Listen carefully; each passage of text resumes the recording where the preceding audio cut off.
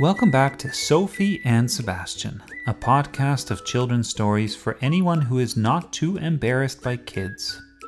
That, of course, does not include Sophie's older brother Lucas, who thinks he's so mature, but really is not. Enjoy!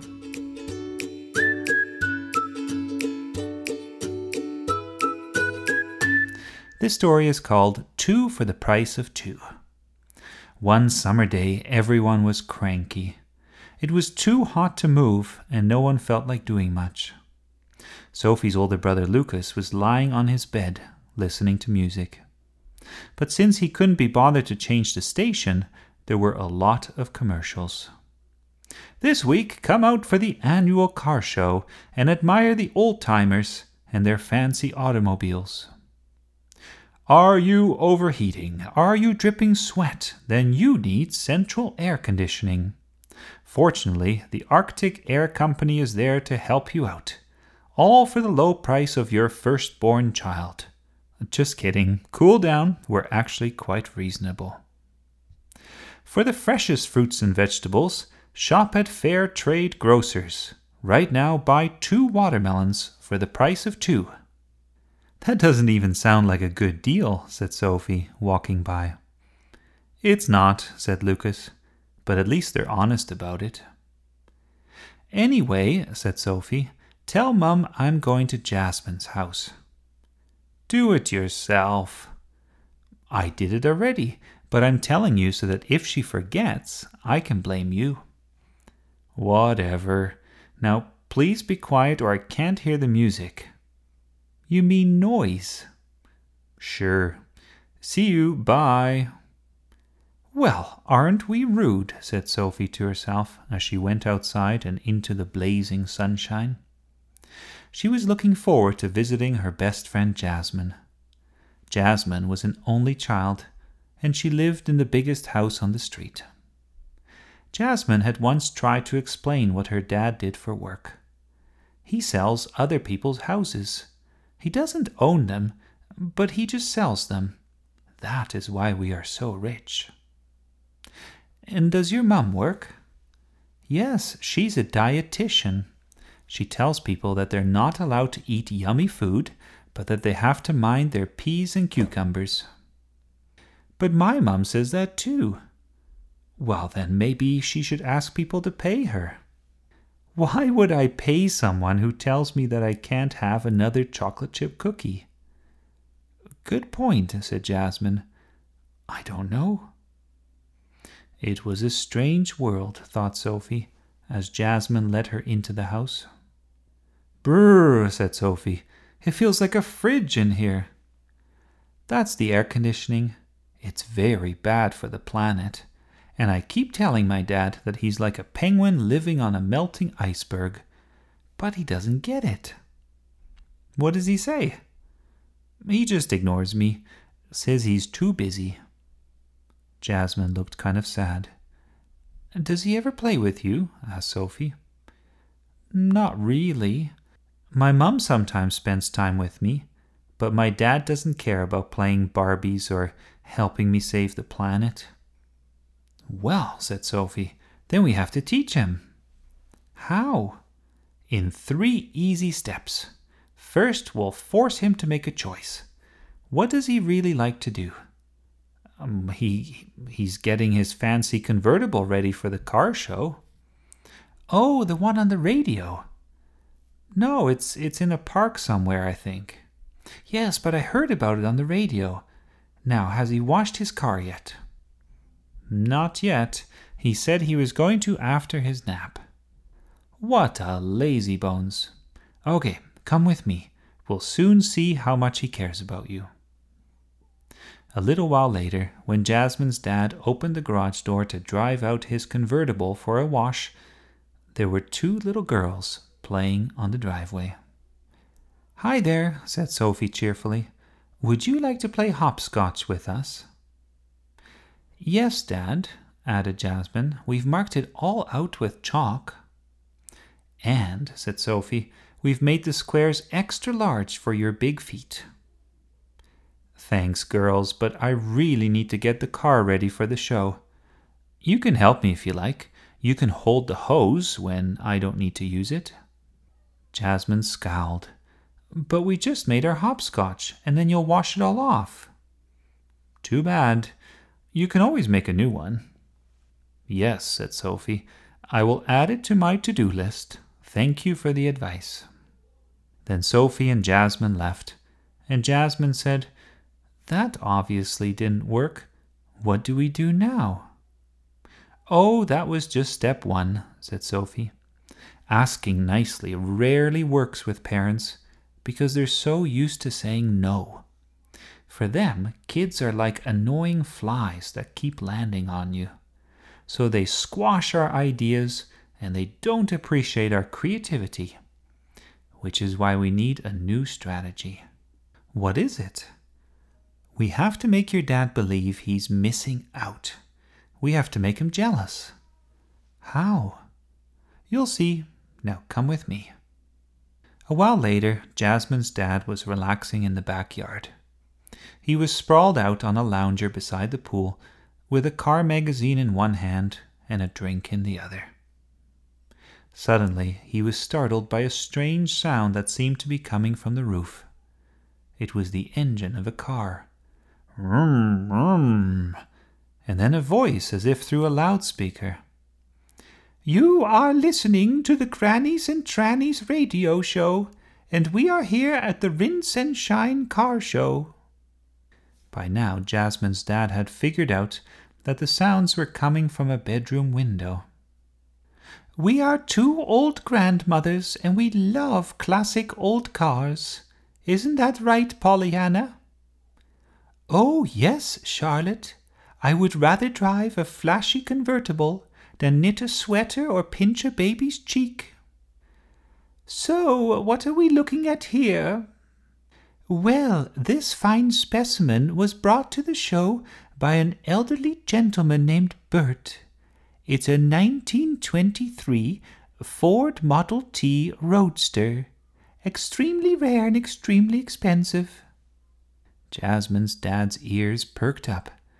He had recently been reading about one in a magazine, and he had even had a pleasant dream in which he was driving one through a shadowy lane with a fishing rod and picnic basket on the passenger seat.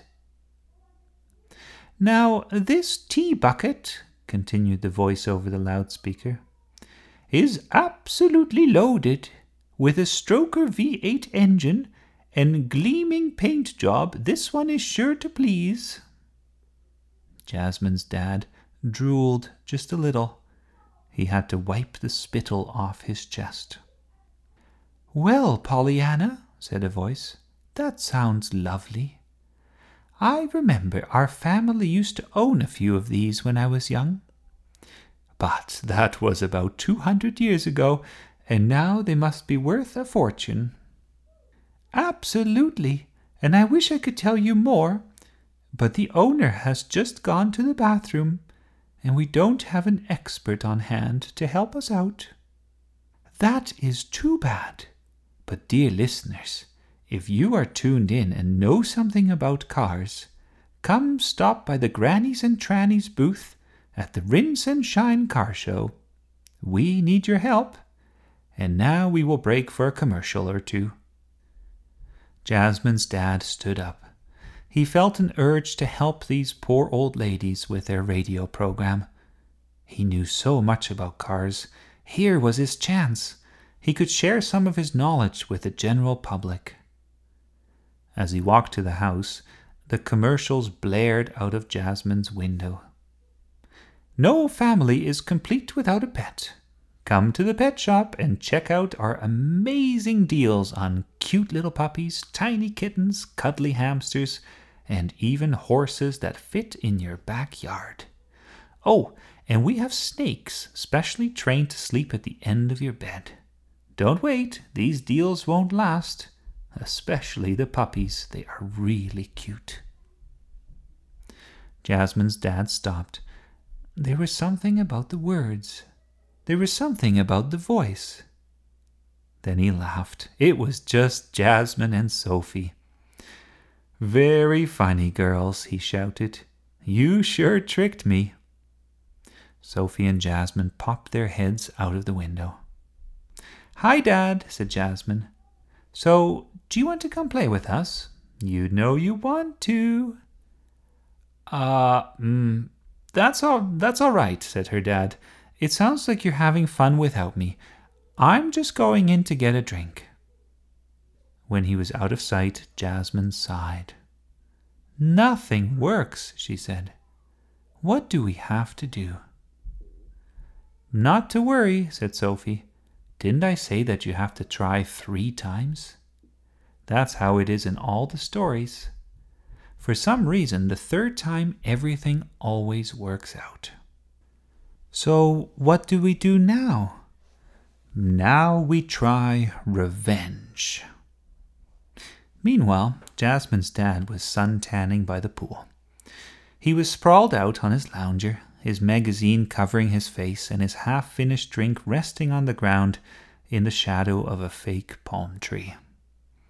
He didn't see 2 little girls sneak behind the pool house. They were carrying something heavy, what looked like cannonballs, except that they were green, and you could buy 2 for the price of 2. Behind the pool house was a ladder, and after a bit of work, both Sophie and Jasmine had managed to climb onto the roof. Very carefully, they edged towards the side overlooking the pool. Jasmine's dad was dreaming. He was driving a Ferrari through the streets of Monaco. The crowd was cheering as he rounded the final corner, but instead of seeing the finish line, he suddenly found himself in a splash park. There were children playing, and in the middle on a tall pole was a gigantic bucket of water. Every so often, the bucket tipped over and all the children squealed.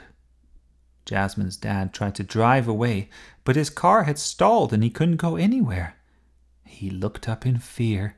Any moment now that bucket was going to tip. "1, 2, heave!" went a shout, and Sophie and Jasmine threw a humongous cannonball from the top of the pool house in the deep end of the pool. It made a huge splash. Drops of water flew in all directions, and Jasmine's dad got soaked. He jumped up and looked confused. "Get out of the way!" he shouted. "I have to finish the race." He rubbed his eyes to get the water out, but when he could finally see clearly, there was another splash. A second cannonball had hit the pool, and once more Jasmine's dad got soaked.